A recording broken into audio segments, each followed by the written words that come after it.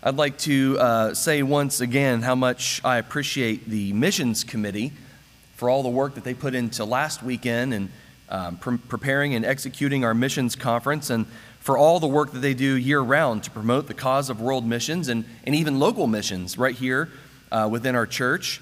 This church has a long history of missions emphasis, and we've supported missionaries, we've gone out as missionaries, we've raised up and become missionaries.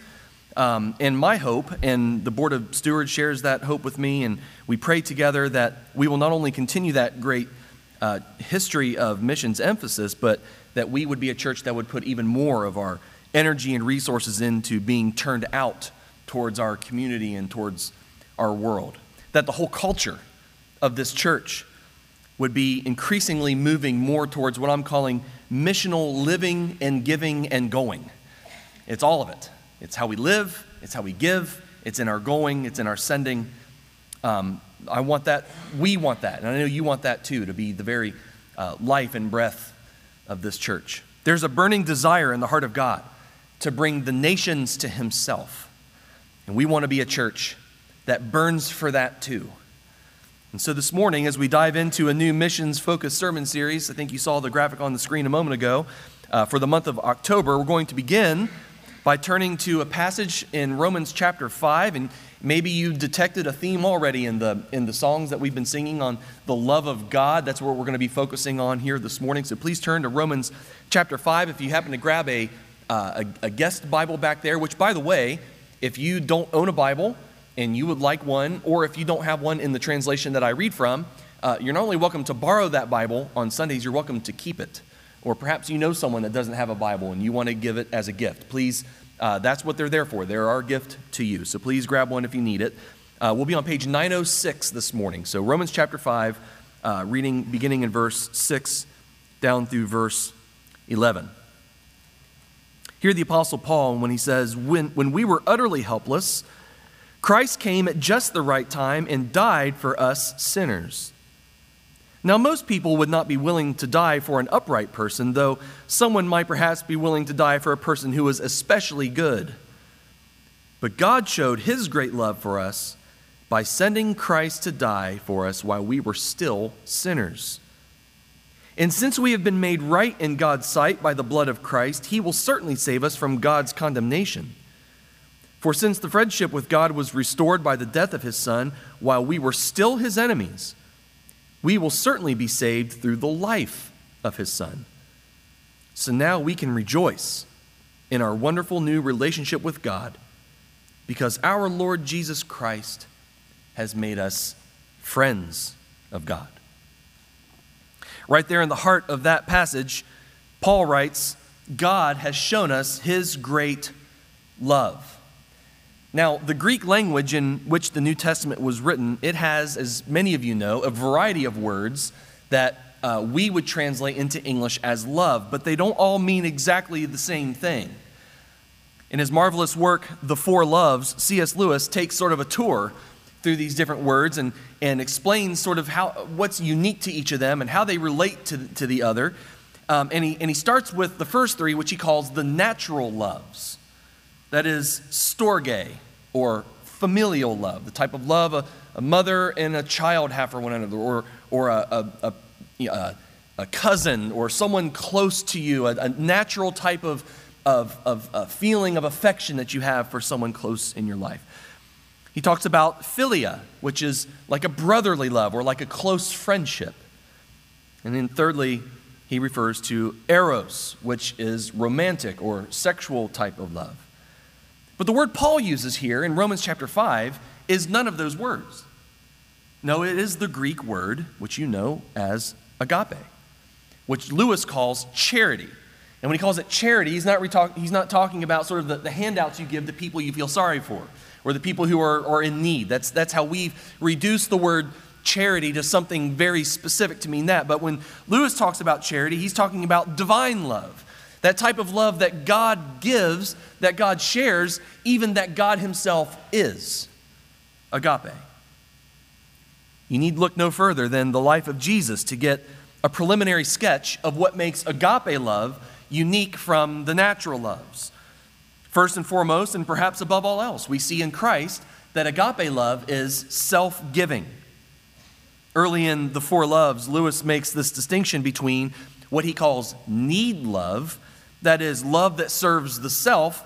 I love an object because of what it does for me, what it does to me, what I can receive from it, versus gift love, which isn't based on what is received by the object of love.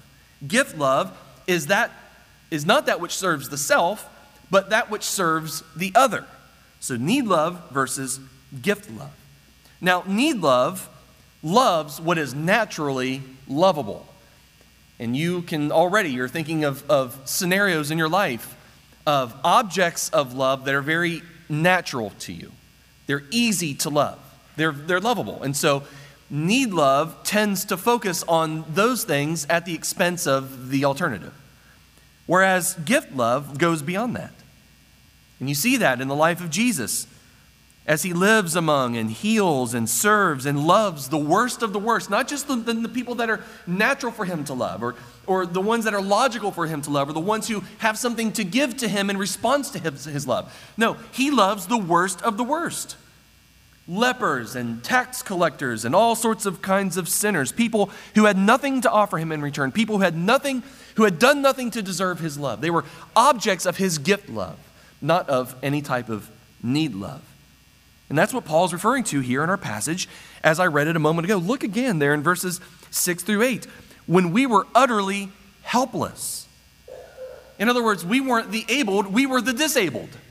There's nothing we could do. There's nothing we could offer. There's nothing that we could give him in response that would earn somehow his love. No, it is while we were utterly helpless, Christ came and died.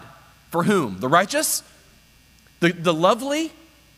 The people who have earned it in some form or fashion? No. He died for us sinners. And most people you know would not do such a thing. We wouldn't die for a righteous person.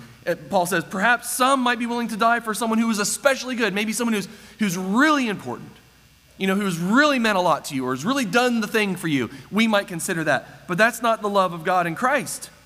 God showed his great love for us by sending Christ to die for us while we were still sinners. Not especially good, not especially righteous. In fact, we are especially wicked. None of us have deserved the love of God in Christ. None of us have anything to offer him that he needs. Agape seeks the good of the love object for the object's own sake. That's a far cry from a need-based love that often loves based on the object's merit or what the object can do in return. That's not the love of God. This is real agape, John says in 1 John 4:10. Not that we loved God, but that he loved us and sent his Son as a sacrifice to take away our sins. If you want to know where the clearest picture of the agape love of God can be found, we'll look no further than in the cross of Christ, where God's love took on flesh and was given away for the sake of the world. Secondly, agape is not only selfless, it is hospitable. Or alternatively, we can say it makes room for the other. In John 15:9, Jesus says this, and I love this passage, and you know it well. He says, I have loved you even as the Father has loved me. So he's talking about the love he's talking about with which he has loved his disciples is the exact same kind of love that the Father and the Son share within the triune Godhead. So this is a radical statement that gives us a crystal clear picture of not only what God is like, but what his intention is for those who follow Jesus. I have loved you the same way the Father has loved me and I have loved him. And therefore, what is the implications of that? The next thing he says is, abide in my love.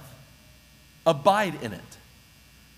Don't just receive it, which you need to receive the love of God, but Jesus wants those who love him and believe him and follow him to remain in it, to abide in it, to take up residence in the love of God. This past Lent, if you were with us in Bible study on Wednesday nights, you might remember in our journey through the Upper Room Discourse, we talked deeply about the inner life of the triune God and how each person within the Godhead is in the other. So the life of the Father is in the Son, and the life of the Son is in the Father, and the life of the Spirit is in the Father and the Son, and the life of the Father and the Son are in the Spirit. It's this incredible picture of persons who interpenetrate and share a communion and an intimacy in life that is love itself. It's powerful when we take time to consider that.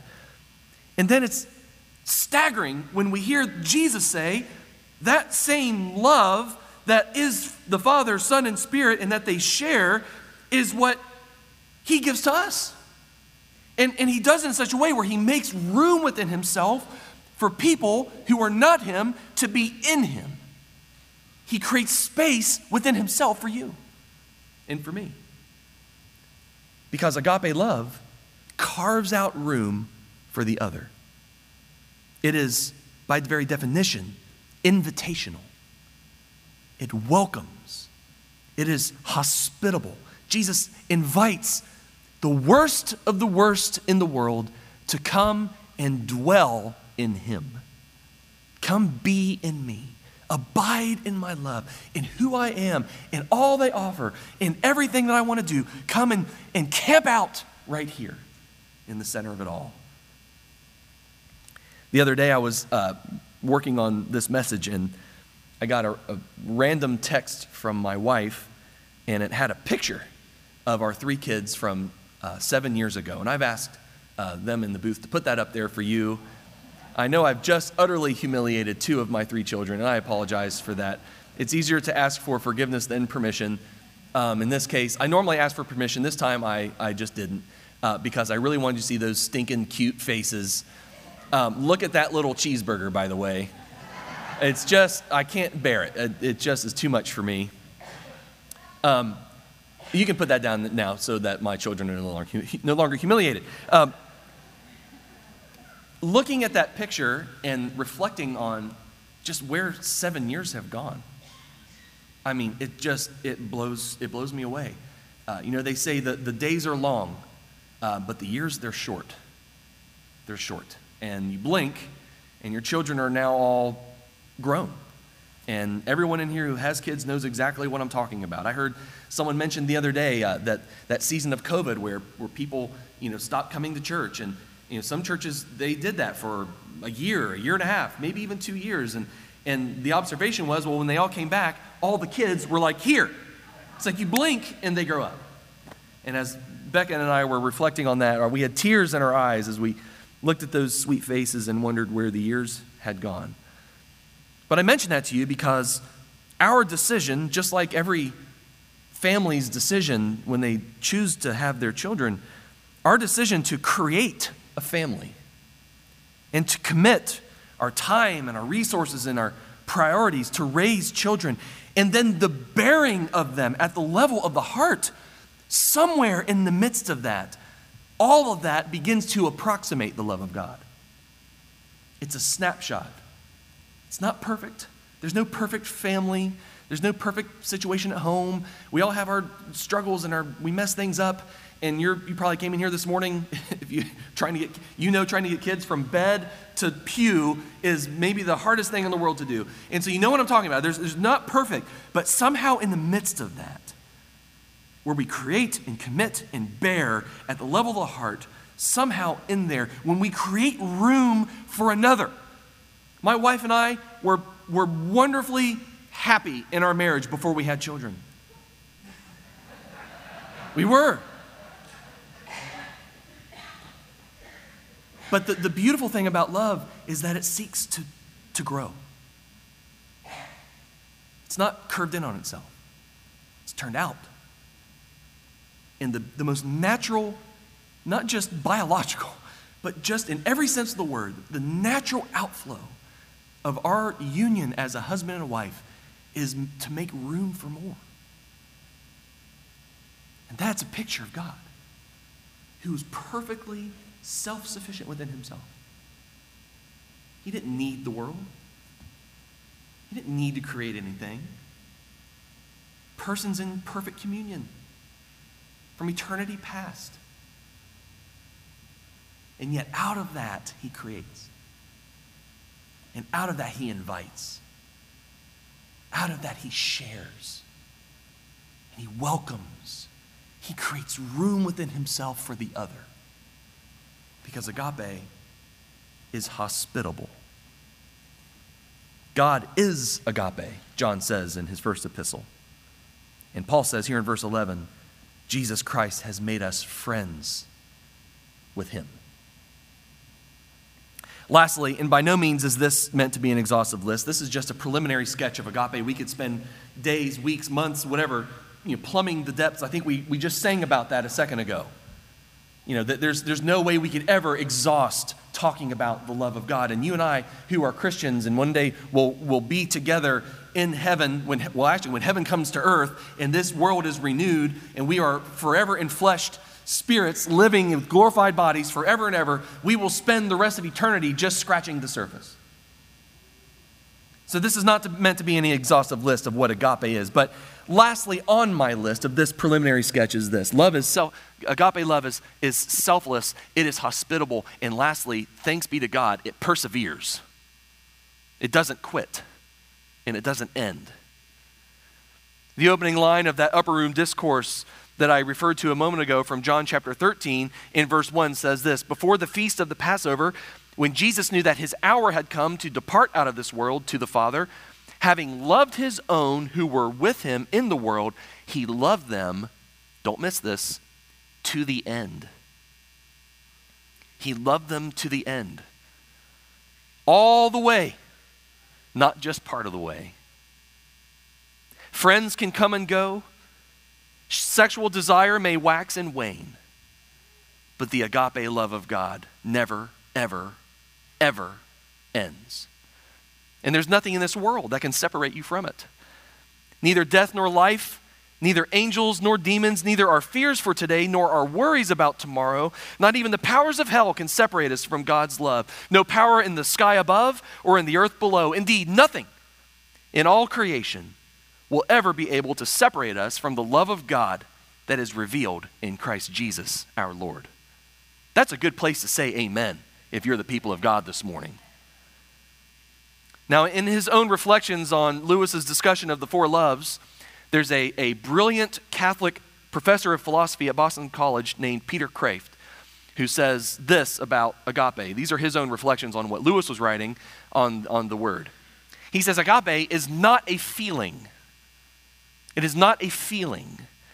Kreeft says, feelings come passively from wind, weather, and digestion. I like that. All sorts of things cause us to have feelings, don't they? That's not agape love. No, agape is not a feeling. Agape is intentional. It is the result of free choice. God did not love you because he felt like it at the moment. God loved you because he freely chooses and continues to choose to love. It's essential to his nature, and it is a free choice. Jesus himself had all sorts of different feelings about all sorts of different people, but he loved them all equally and absolutely. And that is very different than the type of love with which many of us tend to love others around us, where it's situational, it's conditional, it's contingent, it's need-based. That's not the love of God. Secondly, Kreeft refers to agape love when he says its object is always the concrete individual, or I prefer the word person here. It always focuses on the person, not some abstraction called humanity. Kreeft says love of humanity is easy because humanity does not surprise you with inconvenient demands. You never find humanity on your doorstep stinking and begging. Humanity doesn't just show up one day and ask something of you. Humanity doesn't push you to your limits. No, persons do that. Persons hurt you. Persons cross you. Persons irritate you. Persons snore in the bed next to you. Don't look at your wife, Robert. She's pointing at you, buddy. Persons don't forget your anniversary. Now, none of you guys look at your wives right now. Persons forget your anniversary. Persons disobey and undermine your authority. Humanity doesn't do that. No, people do that. People do all the million of things that agitate and hurt and frustrate you. Jesus loved and ministered to and died for and offers himself continually, even now, not to some impersonal humanity, but to you and to me. Persons who have no business in this world being recipients of his goodness and grace. I'm the snorer. I'm the forgetful one. I'm the irritating one. I'm the demanding one. I'm the hurtful one. I'm the disobedient one. And guess what? So are you. I'm sure you've heard people say this cliche. If you were the only person in the world, Jesus would still have died for you. As if it's some hypothetical. Well, listen, it's not a hypothetical. He did. He did die for you as if you were the only one who ever lived. Because he didn't die for generic humanity. He died for persons.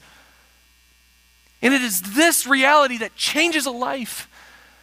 It changes my life. It changes your life. Anyone who comes face to face with the personal love of God. It's what changed the life of John Wesley when he was at that Bible study on Aldersgate Street, May 24th, 1738, as the preface to Luther's preface to the Epistle of Romans was being read. How about that? His life was changed listening to Luther's comments before he even got to the Bible. As the preface of it was being read, Wesley writes this about his life. He said, I felt in that moment, it was a distinct moment in time, he could mark the second it happened. I felt I did trust in Christ alone for salvation. And an assurance was given me that he had taken away my sins, even mine, and saved me from the law of sin and death. Yes, Jesus is the new Adam. And yes, in Jesus, all of humanity is redeemed. And yes, he has taken our sinful nature and he has restored it. He has healed it. And he has made it what it was supposed to be. But Jesus' death and resurrection and all of its benefits for humanity must be applied to you personally. You yourself have to receive it for yourself. He didn't just die for the generic whole. He died for all of its parts. Every single one of you. He gave his life that you could live. And Wesley says, in that moment, and Wesley was raised in the church. And he was an ordained minister of the gospel. He had been a missionary. He was doing more and understood more and believed in more than you and I will ever hope to in our lifetime. Just read the life of Wesley and the stuff that he accomplished. Brilliant man, brilliant mind, brilliant heart. But it wasn't until that moment that it clicked. That everything that I believe and think, it's not only true, but he did it all for me. Even me. God agapes persons. And thirdly, Kraft makes this observation. Agape is more than mere kindness. He says kindness is the desire to relieve another's suffering. But love is the willing of another's good. And here's a tough truth as we think about that statement. In a broken world like ours, suffering sometimes is essential to love.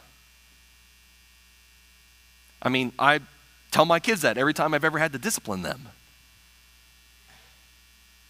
Their suffering is essential to real love because we live in a broken world.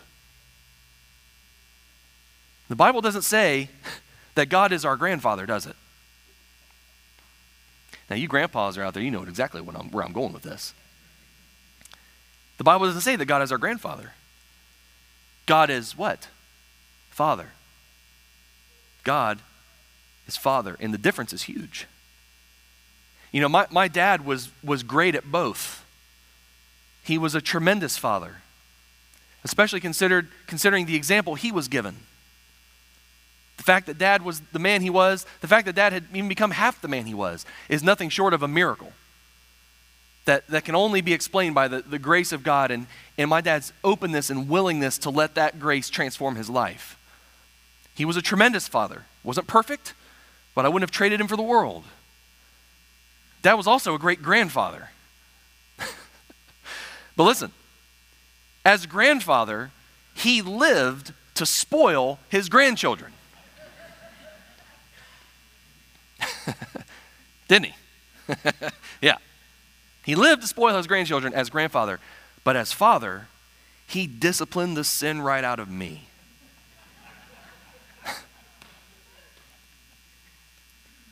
God's not the great grandfather in the sky who exists to spoil you. Despite the portrayal in the media. I think of some of you from my generation remember The Simpsons back in the day. Maybe you were allowed to watch it, maybe you weren't. I wasn't allowed to, but don't tell my mom this, I did anyway. The depiction of God in The Simpsons is the old man in the sky with the big gray beard, who's there to do the grandfatherly thing for you, the grandfather figure. That's not God. No, he's not the great grandfather in the sky who exists to spoil you. He is the loving father who wills your ultimate good, even if it means permitting suffering in your life. Now, that's not to say grandfathers don't love. Don't hear me wrong. I just think it's helpful to make this distinction in order that we might better understand what exactly agape is. And you and I need to understand it. Because agape is what God is. That's what the scripture says. God is agape. God is love. But not only that, that is what God wants to define us as those who follow him and believe in him and live for him. It's not just God's truth, it is to be our truth. It's what Jesus commands of us. That's the greatest commandment. If you take all of the law and all of the prophets and everything in the Bible and you boil it down to say, what do I need to know most? Jesus says it is this: love God. With all of your heart, all of your soul, all of your mind, all of your strength, everything that is you, love him with it all, and love your neighbor as yourself. How's that for a summary statement? The greatest commandment. It sums everything up in a single sentence. And the natural loves, they don't stand on their own. They're not enough. That's not what he's talking about. He doesn't say storge God. He didn't say philia God. He didn't say eros God. That's weird. No, agape God.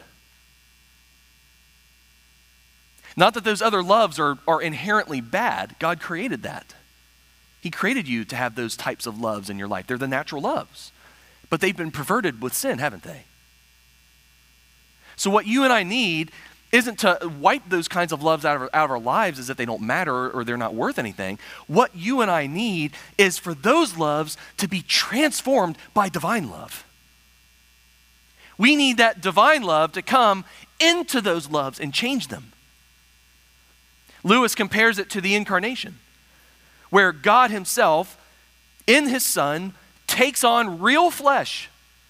Jesus Christ, the eternal Son of the Father, the second person of the Trinity, stepped into history and he took on flesh and blood and bones, just like every one of us in here have. He was a real man. He was a perfect man. He was everything man was supposed to be, and yet he remained perfectly God. Perfect man, perfect God. His divinity did not take on humanity and extinguish it somehow. Humanity wasn't, evaporated or diluted or whatever word you want. It wasn't extinguished. It wasn't snuffed out. It wasn't like God showed up and man doesn't matter anymore. No, his divinity infused humanity and made his humanity everything it was ever meant to be. And in the same way, God's love must come into and mold and shape and transform your love of family, your love for friends, your love for your lover, your spouse, that person in your life, that romantic person in your life. His love must come into those things and mold and shape and transform and turn them into everything they were meant to be. And that's your only hope in this life of ever truly loving your spouse. You cannot love your husband. You cannot love your wife based on natural love alone. Because the condition of man is such that we have broken and perverted it all. It's the only hope to truly love your family, your neighbors, your friends, or complete strangers anywhere in the world.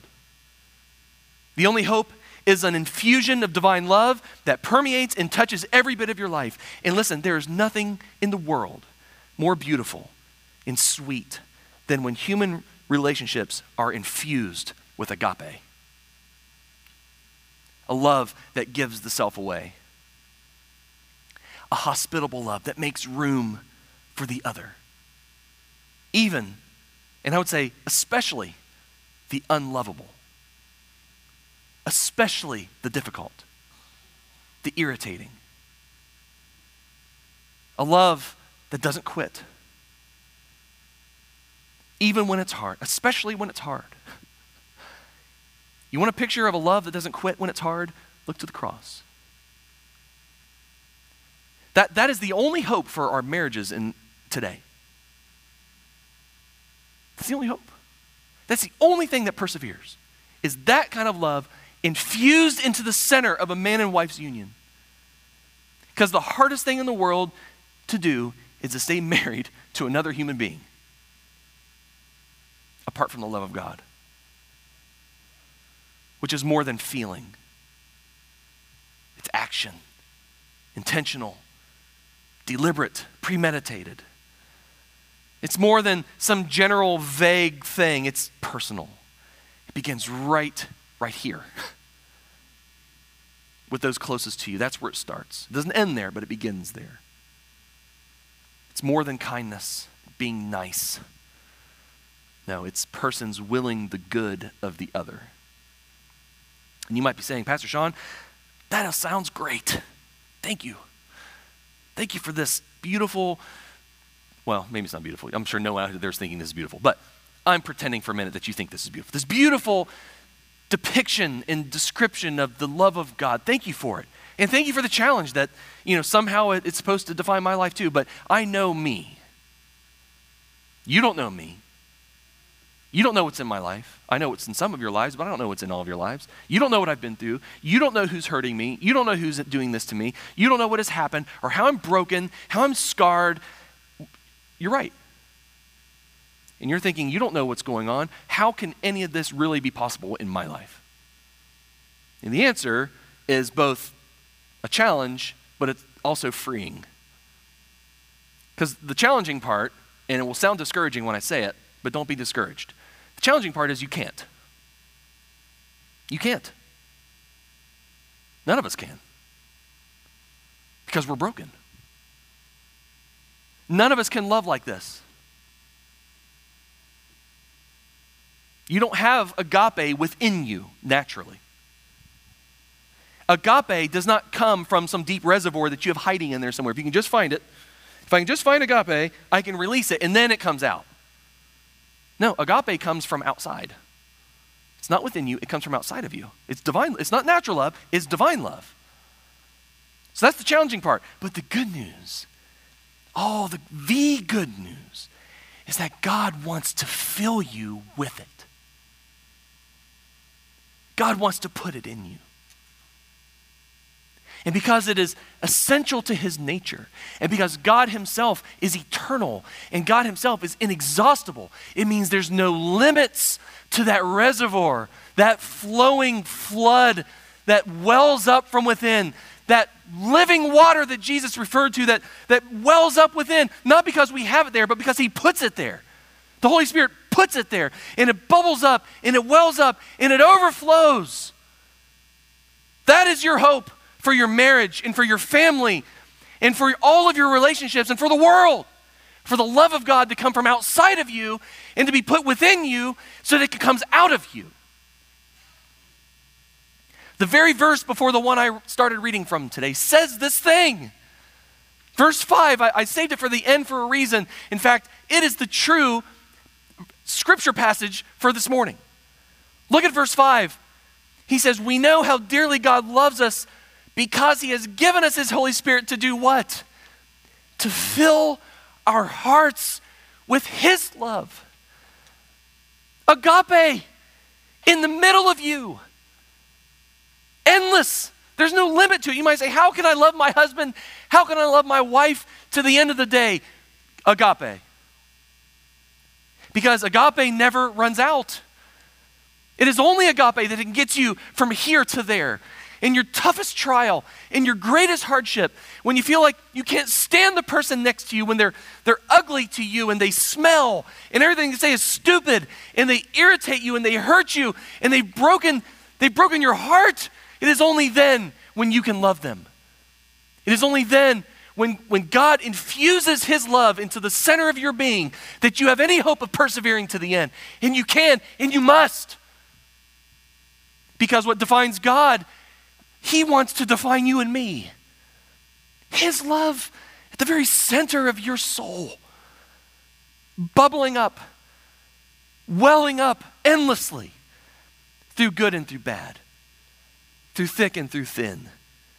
You don't have to muster it up within yourself. You can't. It has to come to you by his grace.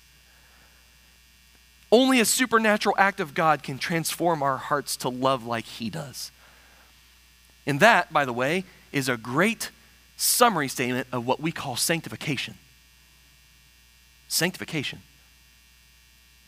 That supernatural work of grace that is both gradual, yes, there's a gradual component to it, but there's also an instantaneous component to it too. What God can do in a person's heart in an instant, in space and time, whereby he makes that heart holy in love.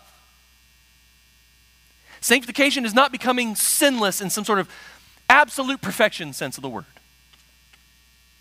And there have been a lot of good holiness churches that have reduced holiness and sanctification to something like that, and that is not what it is. No, sanctification is God making your heart able to love like he loves. Not perfect, not perfection, absolute perfection, but perfect love. And that's what he offers you. That's what he offers me. That is our salvation, to be made like him. Not just to be rescued from punishment, but to be delivered into his life, to become everything that he is, where I can freely give myself away in love, where I can make room in my heart for the other, where I'm not just emotional, I'm not just doing something passively as things happen to me, but I'm intentional and I'm deliberate and I'm freely giving myself to another. His grace can do that in you. His grace can free you. His grace can enable you to give yourself away just like Jesus. And when that happens, I love what Christ says here. He says, when that happens, the donor becomes the recipient. Think about that for a second. The donor becomes the recipient. In other words, when you give yourself, you're giving yourself away. And when that happens, you find a more real and a more new self given to you. Jesus said something to this effect, didn't he, in Matthew 16, when he says, whoever would save his life will lose it. But whoever loses his life, whoever gives his life away for my sake will do what? You'll find it. It's the great paradox of following Jesus. We think that the search for meaning and for my real identity, who I really am, is something that we have to dig deep inside to do. No, Jesus says, you want to find the real you, give yourself away. It's only when you lose your life, when you surrender it all, you give it to him, all for his sake, that he says, now you will begin to understand who you really are. Because the donor becomes recipient. When his life comes into us, he becomes our life. My identity is in him. Only ever in him am I really Sean Scribner. Only in Christ are you ever who you are actually supposed to be. You'll never find it in yourself because you weren't created to be for yourself. You were created in the image of God, who is, by definition, persons giving themselves to one another in love. You want to find you? Imitate that. Let that become your reality by grace through faith. When you put your trust in Jesus, that's exactly what he does. He makes you like himself. God is love. It is essential to his nature. From it, he created the world. He gave himself to redeem it, and he makes room in his heart for you. And so as we begin, well, we kind of began last week with the missions conference, but as we continue now, this emphasis and this time of considering things like missions and outreach, well, none of it really makes any ultimate sense. And there is no real driving force behind it. It's not even possible to do apart from agape. That's the thrust. That's the power. That's the purpose. The gospel is both our pattern and our power. When we were helpless, Paul says, Christ came and gave himself away, and by his power, now so can you. God showed his great love by sending Christ to die, and by his power, so must we. Send in a giving of life for another. I know God wants someone in here to be a missionary. Someone's in here to be a missionary, maybe for a week, maybe for a month, maybe for the rest of your life. Oh, wouldn't it be beautiful if this is a church where that kind of thing happens so organically and so regularly that it defined who we were as a church? This church doesn't just give to missions.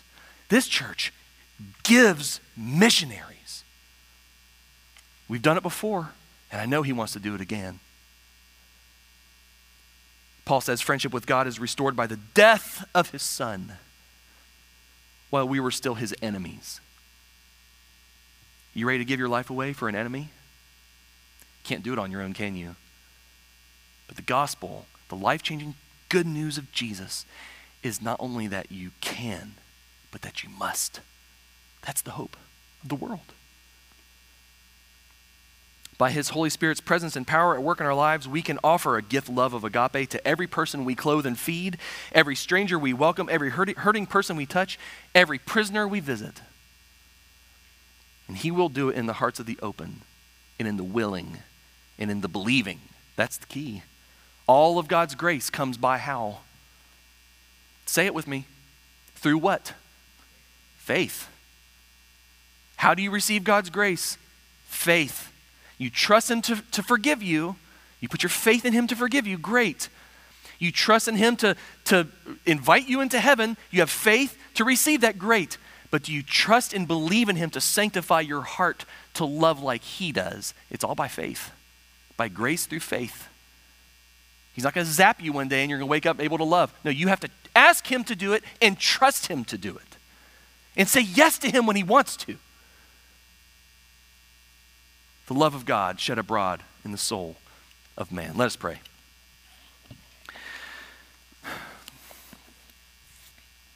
Lord, I know many of the people in this room deeply. Most of them, I would say, I know quite well. Some of them just barely, and others maybe new. But I know that throughout this room, there are men and women and young women who have said yes, not just to your justifying grace that makes them right in your sight, but they've said yes to your sanctifying grace, that they would be transformed and molded and shaped after your own likeness in beautiful, holy love. But Lord, there are others who need to say yes to that. Perhaps we as a church need to say yes to that. It's not enough to rest on some past decision or past experience of God. You are here today offering yourself to these persons. May we be a people who will say yes to you, to everything that you are, everything that you want to do. Lord, come and sanctify this church. Make us perfect in love for you and for the world. Lord, it is then when we can even begin to start talking about missions, where it's not need love. Oh, it's gift love. Not loving the naturally lovable or the near or the ones who have something to give us, but loving the unlovable, the far, who have nothing to give in return. That is what missions has to be. And Lord, we can't even begin to even think about it apart from you at work in our lives. So come and have your way, even now as people are praying. I hope it's not just me praying right now. I hope it's every person in this room asking you, God, sanctify my heart. Cleanse it of all sin. Empower me for godliness. Make my love whole and complete. Come and dwell in me. I decrease completely, that you might increase to the fullness. Lord, may that be true for every person here this morning, I pray. In Jesus' name, amen.